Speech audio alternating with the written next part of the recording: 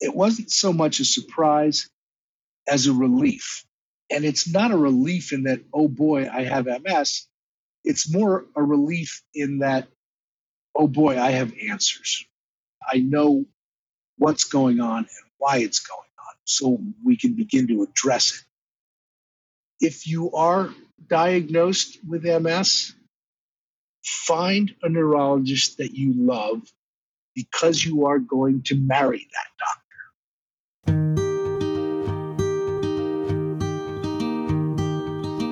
Everyone has a story to tell, and we invite you to join us for the Multiple Sclerosis Diagnosis Journey podcast and listen to these unique stories.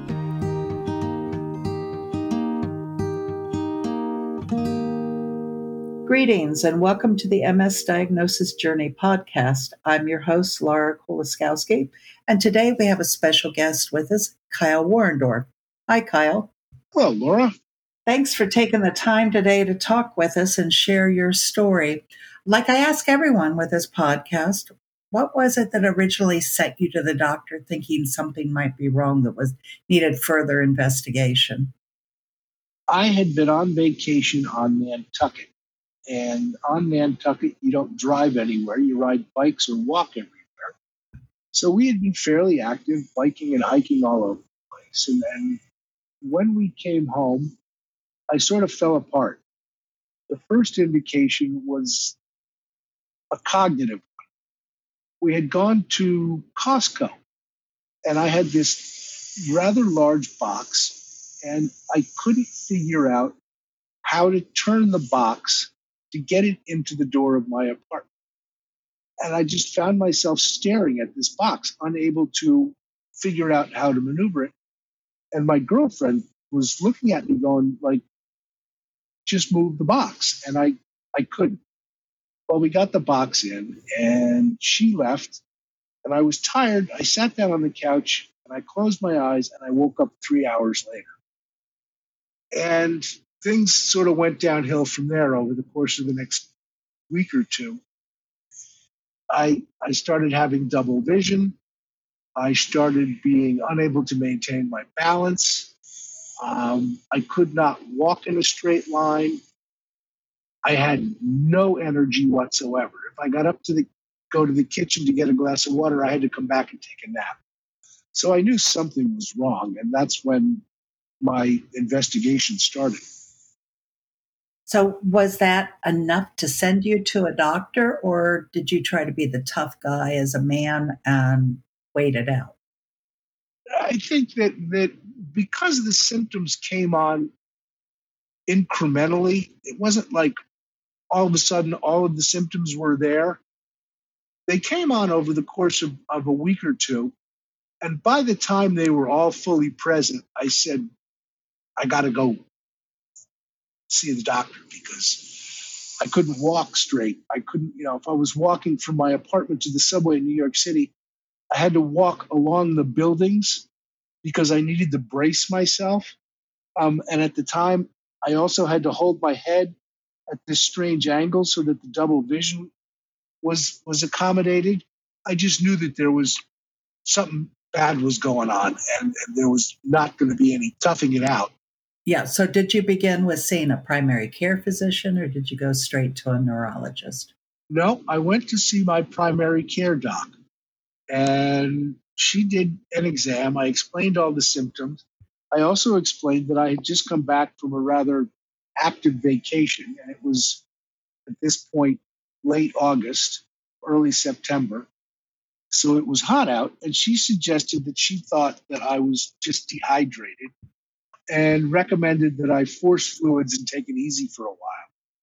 A week after you returned, or 2 weeks after you returned, she's still thinking you're dehydrated from that trip? Yes, that's correct. Okay. Yeah.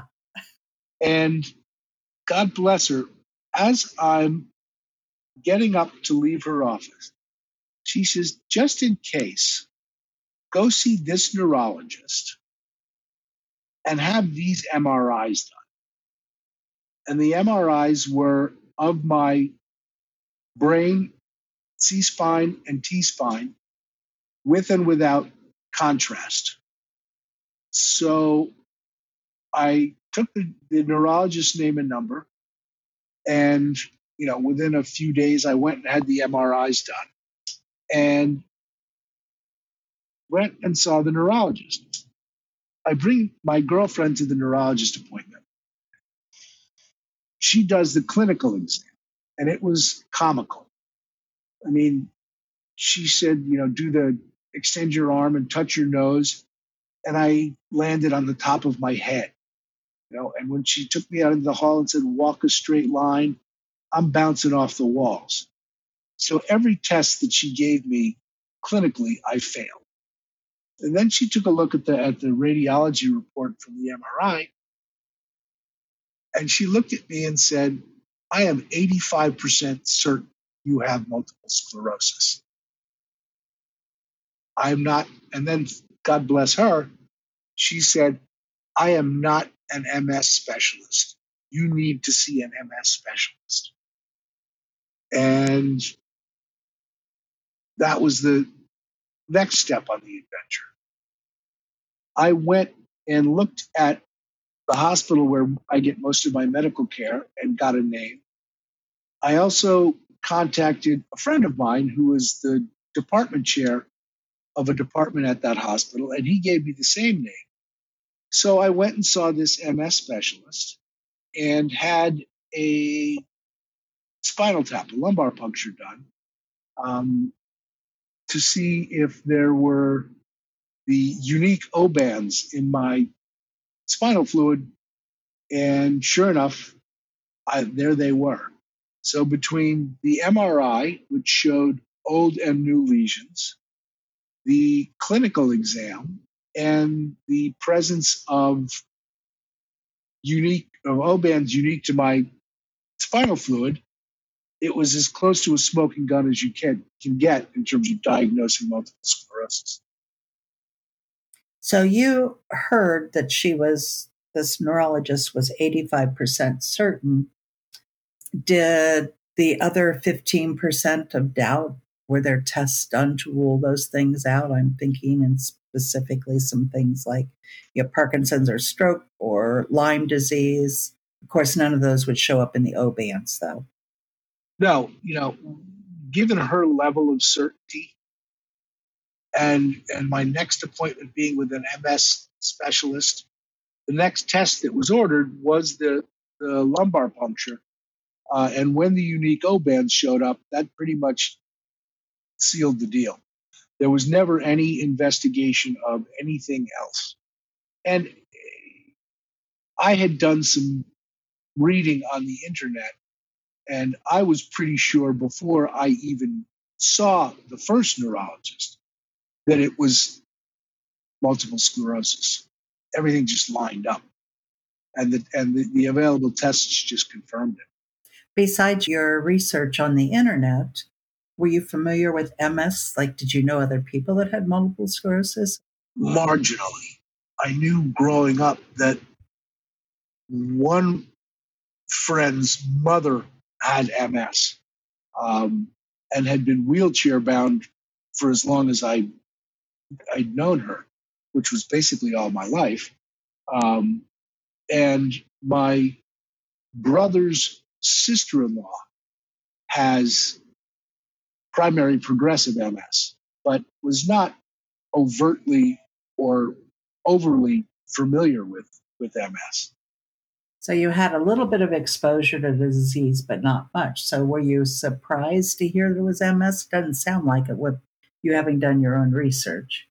No, the only surprising thing was that, I fit into, the smaller demographic category. Typically, at the time it looked like MS was a disease that affected young women. 80% of the people diagnosed with MS were young women. And I was certainly not a young woman.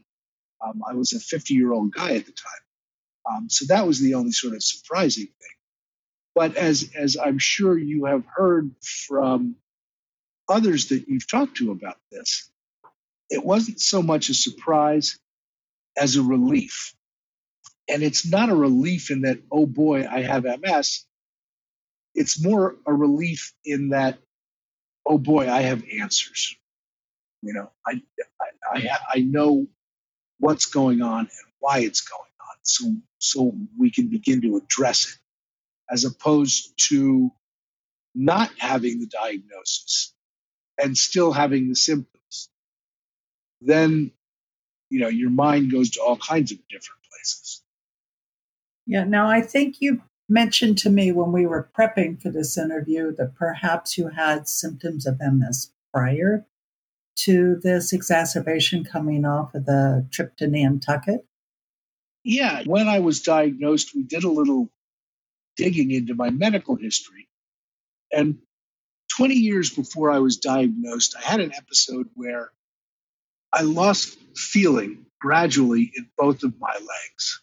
And it came up to just about my knees. And it was complete loss of feeling. I couldn't tell that I was standing up, for instance, because I couldn't feel my feet.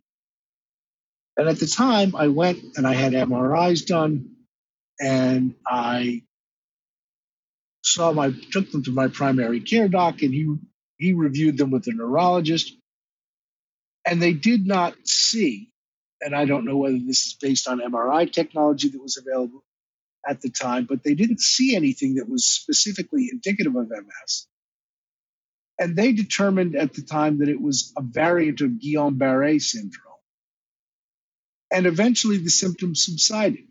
And I think that the lack of any evidence in the MRI and the fact that it's bilateral or was bilateral, which is not the norm in MS, that didn't come up. And as the symptoms subsided, I just sort of got on with my life. And about, I'm going to say, 10 years after that, I just had a hip replaced. And I noticed that when I was walking, my right foot didn't want to follow. If I turned left, my right foot just sort of kept going straight. And went back and saw the hip doctor, and he said, everything's in place. There's no software damage. There's no hardware damage. And he didn't have an answer for it. And once again, the symptoms subsided. My right foot started following again. And about a year after that, I had this itch on the back of my shoulder. And no matter what I did, I couldn't make this itch go away. I mean, I could use the coarsest grit sandpaper, and nothing made this itch go away. So I went and saw a dermatologist. And she did tests, and she took scrapings and looked for all kinds of things and couldn't find anything. And as with the two previous episodes, the itch went away. And so I didn't think twice about it. And all during this time, and I don't, you tell me if I'm crossing into the too much information, I started having both some urinary issues and some erectile dysfunction issues. And I went and saw your neurologist at one point. He couldn't find anything specific. But those symptoms sort of lingered, but they were never to the point where I considered doing further investigation.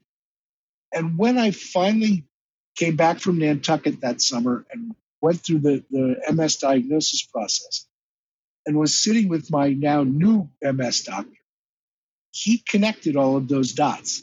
And he said each one of those was very likely to have been an MS exacerbation.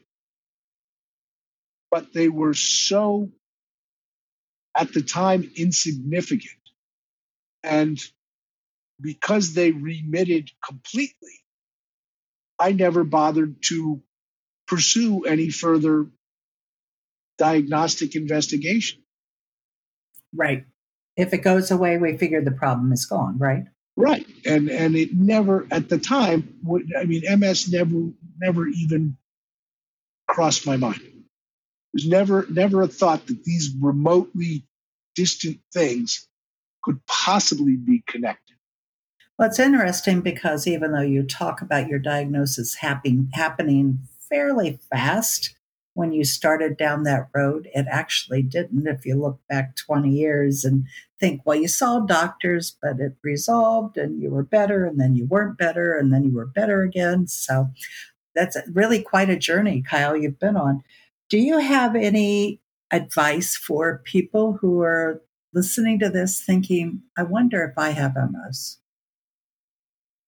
The advice that I would give people is that more often than not, the initial phases of an MS diagnosis is going to involve more than one doctor, more than one kind of doctor. Because as I've mentioned, the symptoms can be disparate. You would never necessarily connect a problem with your left leg with a problem with your vision. But because you're going to be seeing a lot of doctors, be your own advocate. Nobody else cares but you. So don't be afraid to be the squeaky wheel. Don't be willing to be dismissed by doctors. Be forceful, be assertive, and get the information that you need. Ultimately, at the end of the day, if you are diagnosed with MS, find a neurologist that you love, because you are going to marry that doctor. My first MS specialist was a nightmare, and I fired him. My second MS neurologist is a godsend, and I have been with him for 11 years. But even with my current doctor, I am not afraid to press for answers. If I don't think I'm getting the information that I need, I stand up for myself. And it's important that you do that, because no one else is going to stand up for you. You're one patient out of however many that this doctor is seeing. Be your own advocate. That's the most important thing that I can stress. And I think that's something that we've heard over and over from all these interviews that I've done. And hopefully anyone listening is taking this advice to heart. So there you have it. We've been talking to Kyle Warendorf today about his MS diagnosis journey. And I had to smile when you said you heard the answer and thought, oh boy, I have answers now, because you're absolutely right. And knowing what's wrong, you can face it and move on. So I'd like to thank you, Kyle, for taking the time today and sharing your journey with us. And I think the listeners will find this really useful. Happy to talk to you, Laura. And I am glad we've had the chance to chat.